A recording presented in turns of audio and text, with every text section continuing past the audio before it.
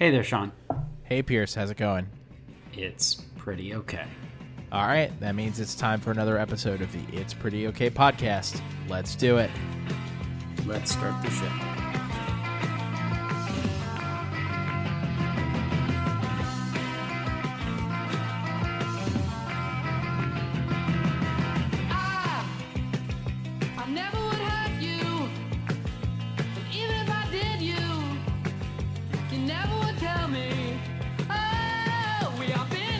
Okay, it's summertime, and summer brings with it lots of things, both good and bad. Bad is that basically the entire northern half of the country pretty much seems to be actively melting right now, so especially if you are listening to this in the Pacific Northwest, we hope that you are staying safe and staying as cool as can be humanly achieved. Yeah.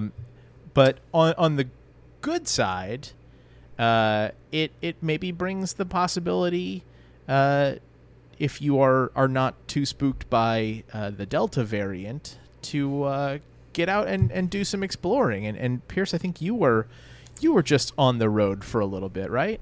Yes, I just drove right around 2 hours, a fairly pleasant drive to Chattanooga, Tennessee, or as they call it there, like Nooga, which is a really weird thing to see. The Noog. Like, yeah, it's just a weird combination of letters and words, and then it's like, let's pull these out together. You know, I think it makes sense. Everybody wishes they could move to the Cleve, Lemon. Yeah, but they don't. No, but it was nice to go there because it's very clear that Chattanooga has, in the last 5 years probably, they've made an effort to appeal to people, to especially younger folk, to come there and be like, hey, this is for the South, a decently sized city. We've got all of these parks, state parks. We've got Lookout Mountain, got the battlefields, and again, we have all this water around here. There's all this outdoor stuff to do. Why don't you come move here and basically treat it like Tennessee's, like, pick your city in Colorado is kind of how it felt to me. And with that comes like, hey, let's take the warehouse district or like the downtown and spruce up the buildings and open up some things that are appealing. Coffee roasters, breweries, hip restaurants with cool windows that slide open. And then, of course, the teeny boutique hotels, Ooh. Which I ended up in a Moxie by Marriott because, as we'll get into, this is a crowded marketplace of these boutique hotels, the ones aimed at snack people, us, the hip folk. And so, these these long-standing like hospitality corporations wanted a bite of that apple. So you end up with Moxie by Marriott, which was so clearly geared toward me, seeing it on my Chase portal or whatever, and be like, ooh, I'm gonna stay there. Well, you mentioned Marriott, and I think what we can all agree on for sure is that, if there's anything that screams kind of boutique luxury and appeals to the hip young people, it's the words "by Marriott." Yeah. Well, that's why they had to throw Moxie. As we went over, Max, what was name. Well, here's the thing. Max, what's the name of the place you stayed in Portland, Maine? No, this was in Portland, Oregon. Oh, sorry. What was the name of it? What did I say? The Hoxton? I also said Moxie.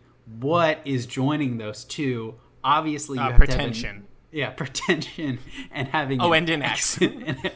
X marks the spot for snacks. So X marks the snacks. This is just it's so that is just... Wait, are we talking about hotels or X's? Because we could do a whole pod on just sneaking X's. It's interesting into the names it's interesting you mentioned that, because a big thing of these these hotels seems to be that you better not have X's on your hands, because the lobby, the front desk, so to speak, is actually a bar, and they actually give you tokens. They're like, oh, your first 2 drinks are free of like our signature cocktail or a beer. So like it is very much geared towards welcome to the hotel, which is also your bar for the weekend.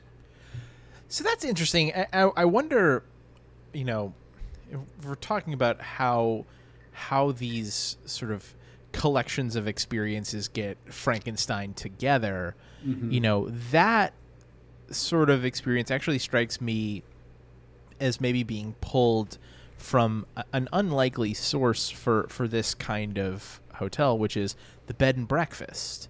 I think that a pretty common thing if you go somewhere and stay at a bed and breakfast is to have kind of like a happy hour of sorts, or something similar that's kind of part and parcel of your stay there.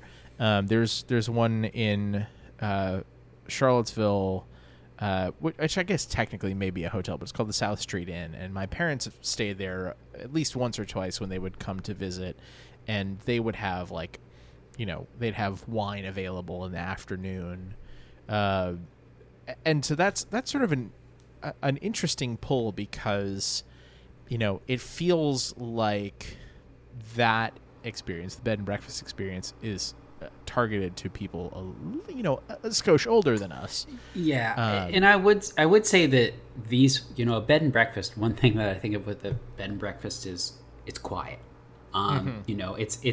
It's bed and breakfast, not bed and dinner, or there may be a happy hour, but it's not bed and breakfast.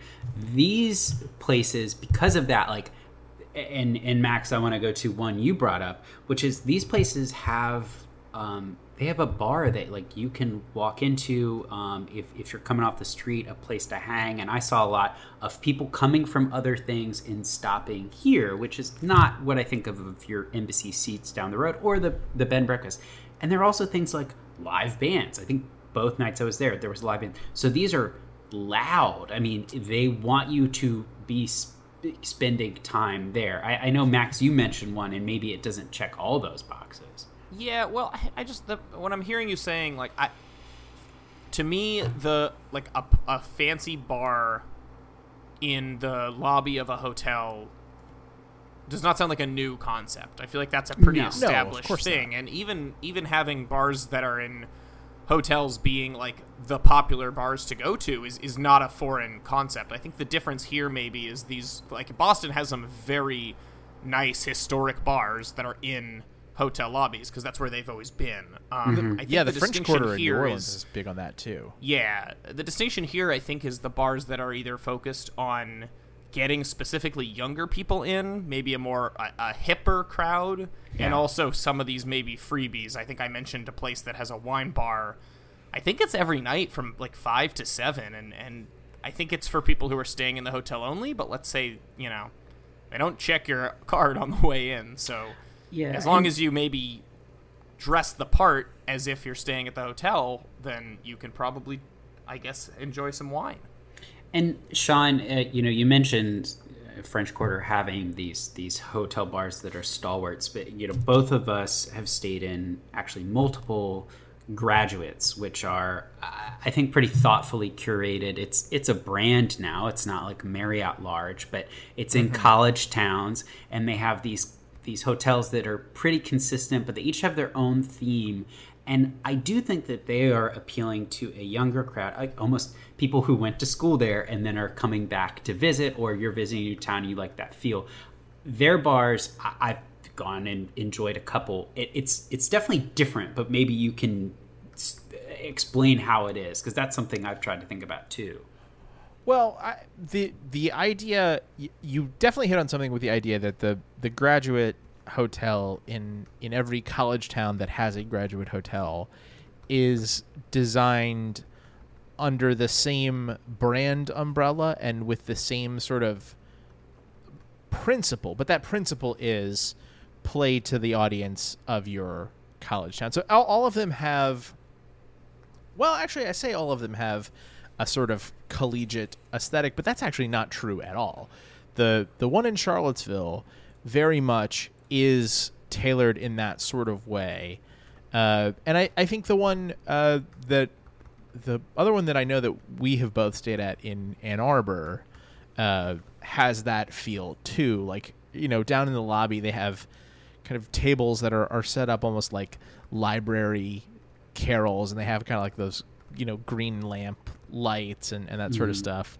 But the other one that I've been to is in Nashville. I went there with Emily 2.5 years ago now, and it's their lobby space is much more sort of like clean modern design. There's lots of there's some neon-y sort of art on the walls, and there's Dolly Parton's Out the Yang, but it definitely it felt like the design style or the design approach, that's maybe the better way to put it. The design approach was clearly consistent across the brand, but that doesn't mean that the individual hotels look the same.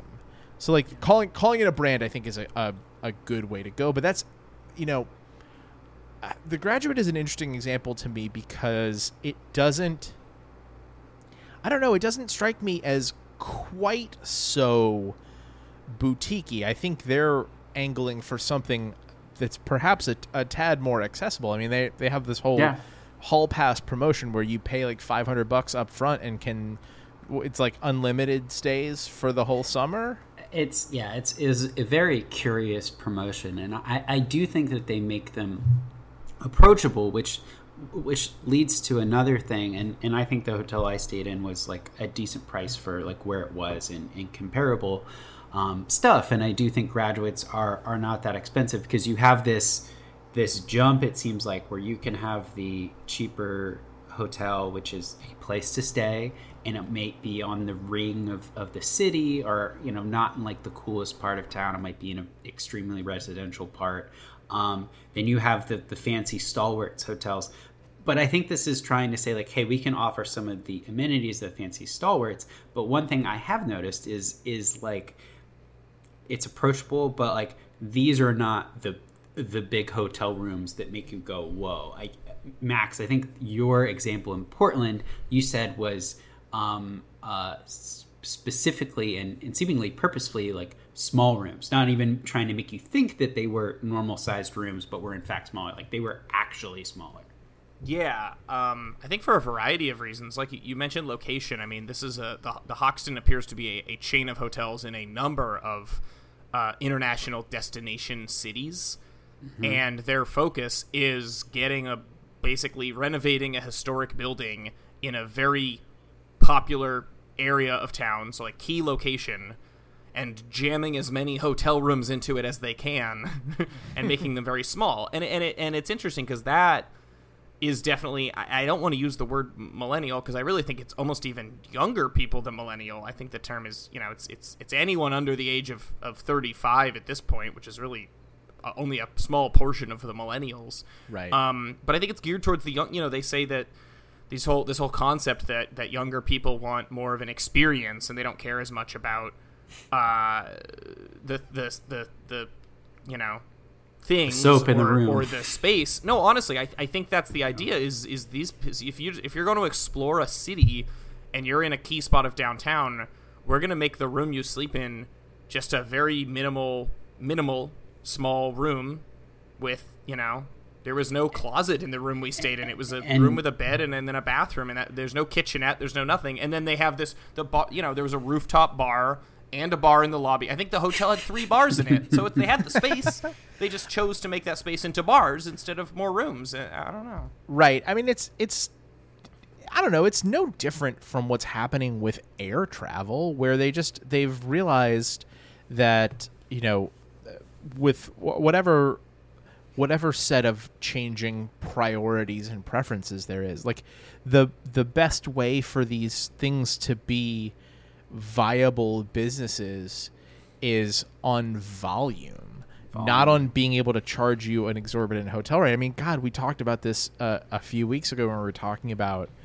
Airbnb and the VC subsidized apps that people who were kind of big Airbnb users are maybe kind of moving back in the direction of hotels now. And one of the biggest things that keeps getting cited by young people bitching about Airbnb on Twitter is that the price of Airbnb rentals is going up. And so, like, if you're going to compete on price, then in order to make it work from the business side, you have to cram as many people in as possible, and you probably need to get as many people paying for drinks as possible, because good God, what is a better profit margin than selling, restaurant bar markup alcohol? And here's where we come to the point I was thinking about and I was so ready to make. So we have a place that is supposed to be convivial. It's got bars. You want to make a markup on the drinks you sell. Everybody's going in there.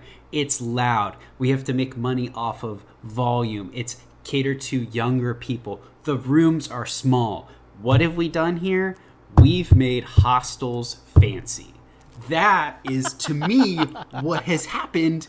And it's just like tiny homes. It's just like vans. It's just like basically anything where we've added life with a Y in it too.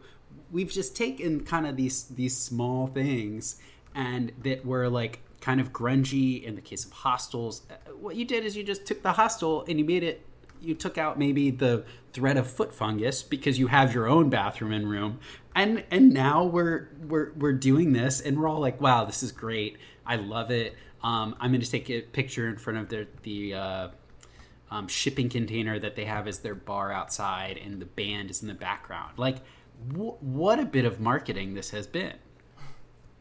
That's an interesting way to look at it. Like you're crossbreeding a hostel and a town.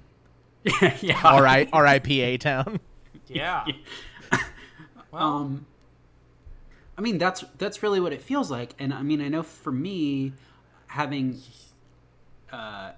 done some hostel stuff in the past, I was like, why don't we have more of these in the U.S.? And I kind of get it because it's young people on their own, traveling on their own, which I'm sure people are afraid of to an extent. But like, if this is the way we have it here, I do think it's a good idea because, kind of to your point, Max, people don't really care about the quality of soap in the room. They more care about being close to cool stuff in the city. And that's also something that I realize more and more, where Airbnb sometimes really hit in terms of being close to things. But if a city's been kind of built out and stuff, that is not there in an affordable way, and that a hotel might be able to get you. Yeah, I mean, I do want to disagree that when you say people don't care about the soap in the rooms, that's actually one of the few things they might care about. Because they want that soap to be, like, locally sourced and organic. What they don't care about is, like, the size of the room and, like, the furniture and stuff. They want the decor to be hip, but you don't really care. And the amenities, like I said, there was no kitchenette.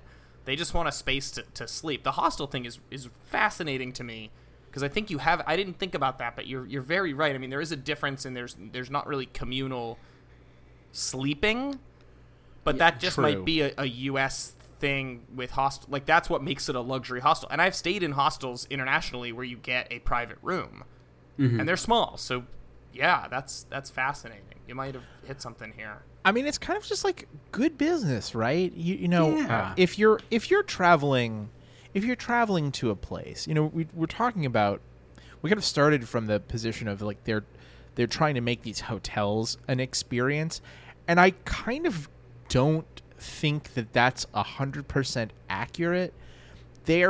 I think they're capitalizing on the idea that if you're going to take a trip to go somewhere, like, you got to stay somewhere when you go on a trip. That's all well and good.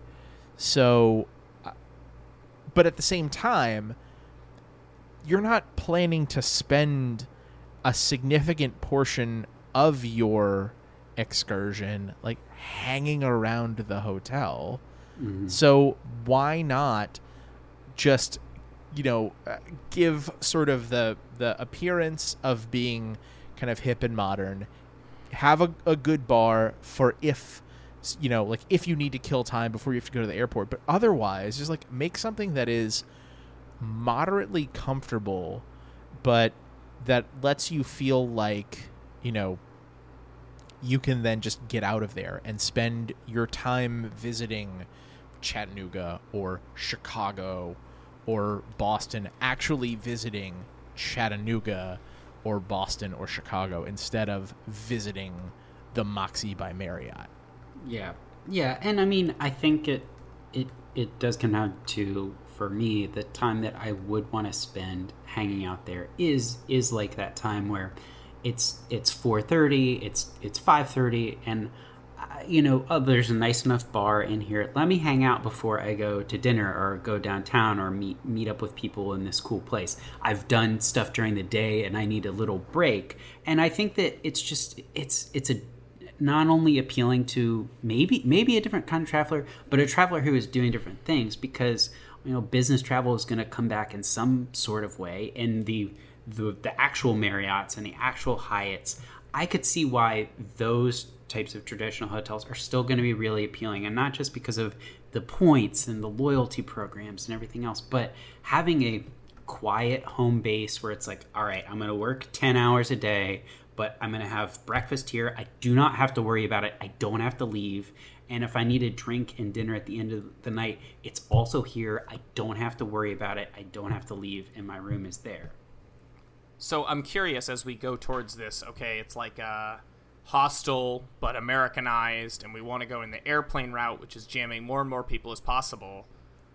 Like, at what point might we see capsule hotels in the U.S.? Ooh. Which I've never stayed in one, but I know my brother did. They're these hotels that I know are somewhat common in, I don't know how common they are, but they're in Japan, where you basically get like a little human-sized garage door room that's just a bed, so you like tube into it, almost like like on a ship maybe.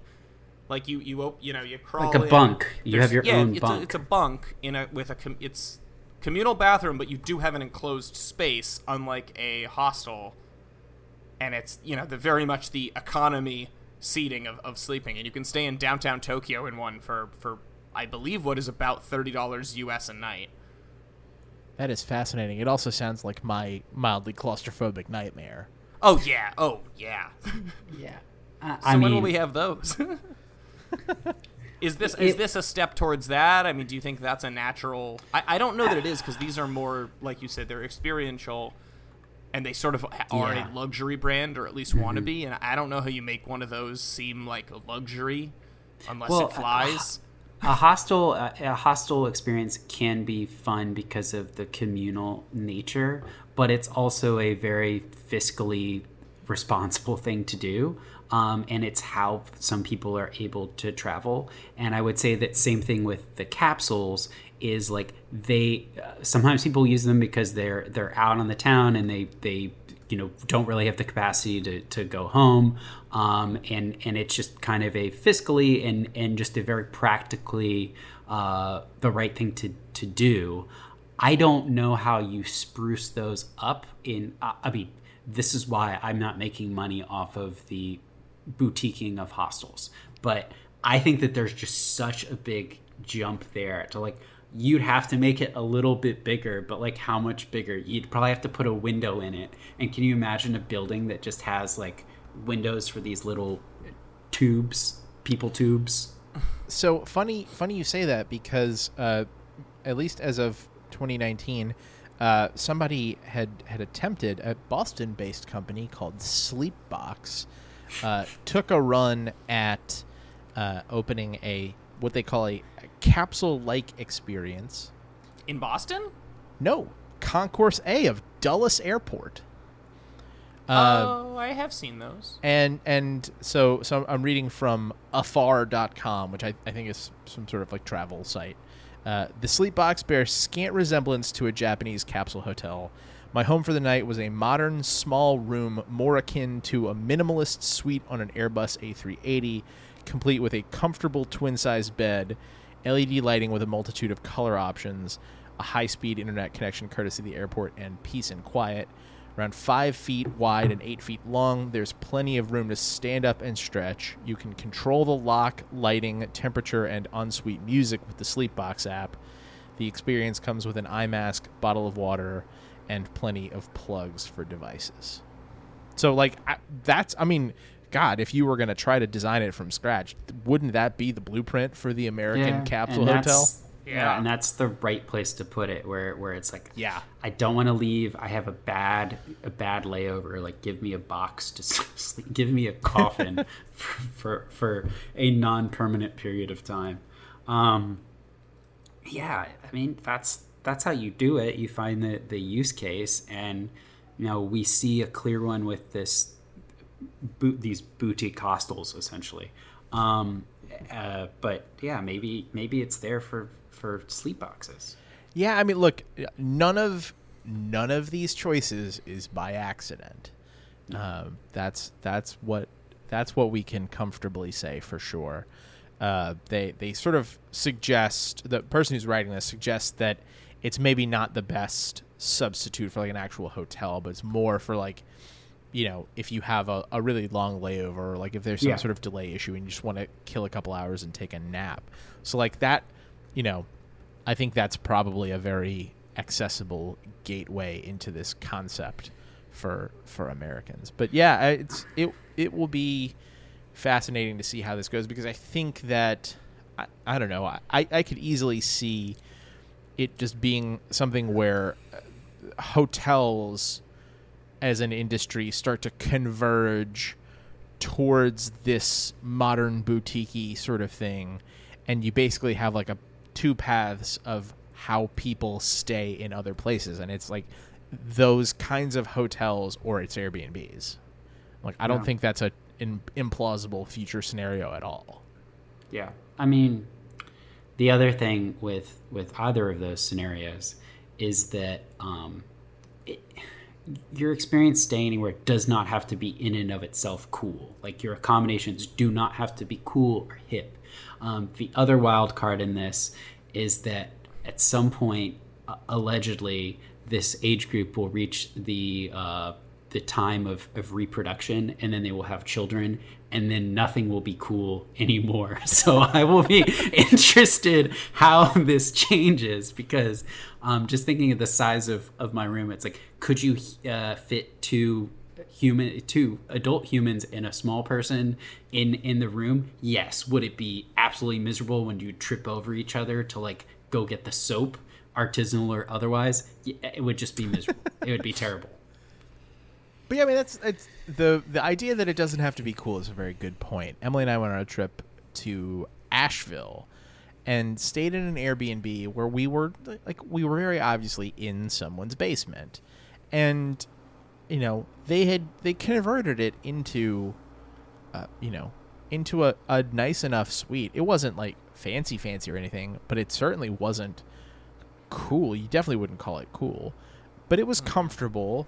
And we had the company of one of our hosts' weird paintings, and it was very affordable, and it was super accessible to like downtown Asheville. So it was great. Like, it's the perfect thing. And there was no pull to like spend time there. And that, I think, is like, as a traveler, like, that's what you want. You want a place that checks the boxes you need so that you can spend your time going and doing the stuff that you want to do. Don't feel like your accommodation is putting pressure on you. I like that idea. That would be awful. You know what else is awful, though? Whatever it is that you did that you have to apologize for this week, because it's time for Pierce is Sorry. Well, I am sorry to the management of the Chattanooga Lookouts baseball stadium, and I'll tell you why. So I went to a minor league baseball game which was excellent. I watched two pitchers who I will probably never hear of again. I couldn't tell you their names right now. Two starting pitchers who, in the first 6 innings of the game, combined struck out 25 batters, one of whom struck out 16 batters, and also gave up 3 home runs in 6 innings. But so I go to the ballpark and I go up to get, hot dogs and, it was actually like some drinks first because there were a couple different trips to try out what they had.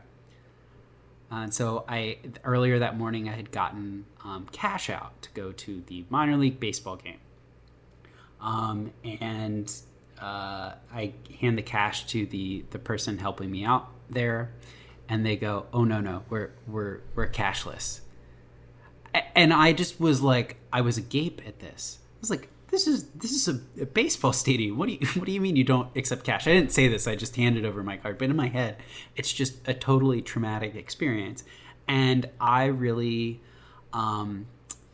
was thinking too little of the progressiveness of a minor league baseball franchise, especially one that like has been around for a while. But like, speaking of making things easier and appealing to a younger crowd, not having to be wholly reliant on cash and making it easier to buy things across the concourse was a really good move. And I'm sorry for not thinking that the Chattanooga Lookouts organization was thinking that far ahead. But I really appreciated it, and I would definitely go back there again because that was really, really great. Interesting. I think that you're right. There are plenty of benefits to the cashless revolution, but there is something that's very satisfying about trading a piece of paper for a hot dog. Yeah, I was looking forward to it because there were like having like a couple $1 bills to like leave as a tip and stuff, or the rest of my evening. I was looking forward to that. And I, of course, then didn't have that. And so it was awkward, like, who wants a $20 bill? And no one wants a $20 bill. One of the coffee shops that I go to in Richmond has an interesting policy where they will not accept cash as the primary payment, but they will still take cash tips. Which, whatever, like, good on them for finding some sort of flexibility that works for them. But yeah, it's I find that I am also someone who occasionally wants to keep cash around, and I'm finding kind of less and less of a reason to do it.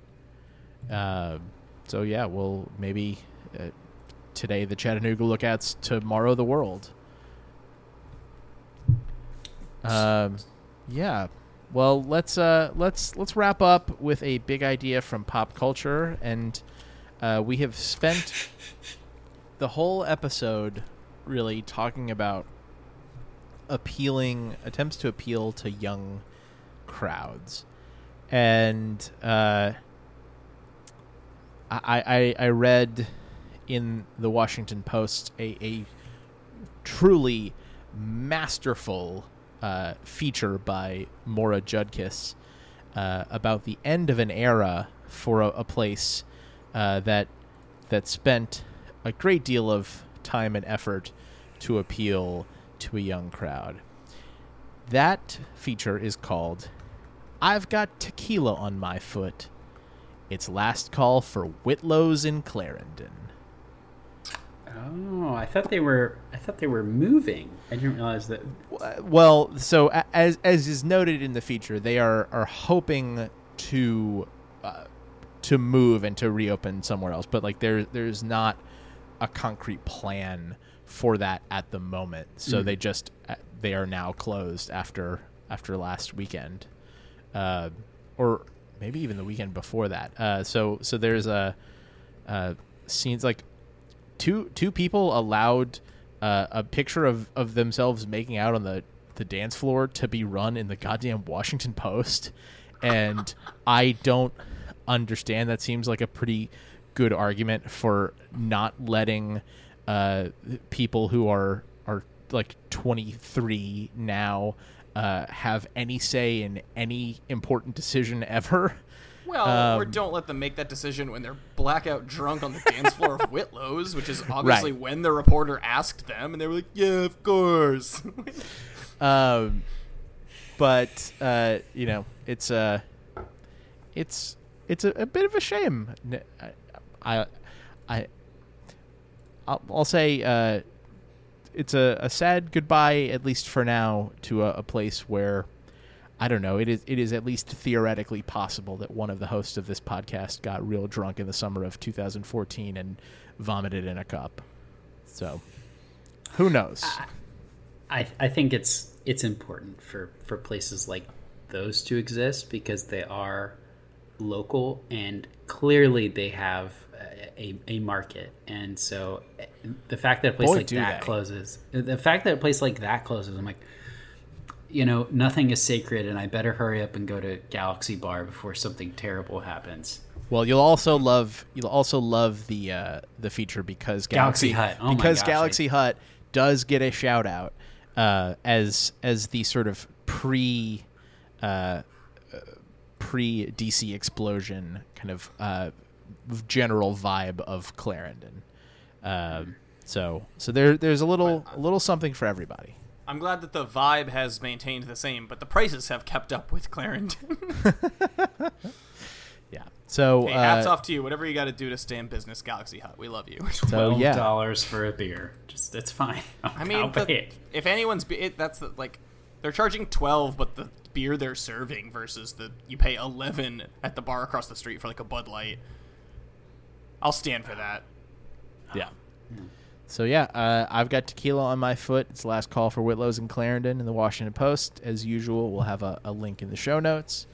And that is the end of the podcast for this week. You can find us at our home on the web, www.prettyokpod.com. You can also subscribe to the show on your podcast app of choice. If you do that, episodes will pop up for you automatically every Thursday or Friday, depending on when I have time to edit them. If you do that, please leave a rating, review, comment, that sort of thing, or just tell a friend about the show. We'd love to share it with them as well. We'll be back next week to talk about something else. Until then, I'm Sean. I'm Pierce. I'm Max. R.I.P. Whitlow's. Thanks for listening. Bye.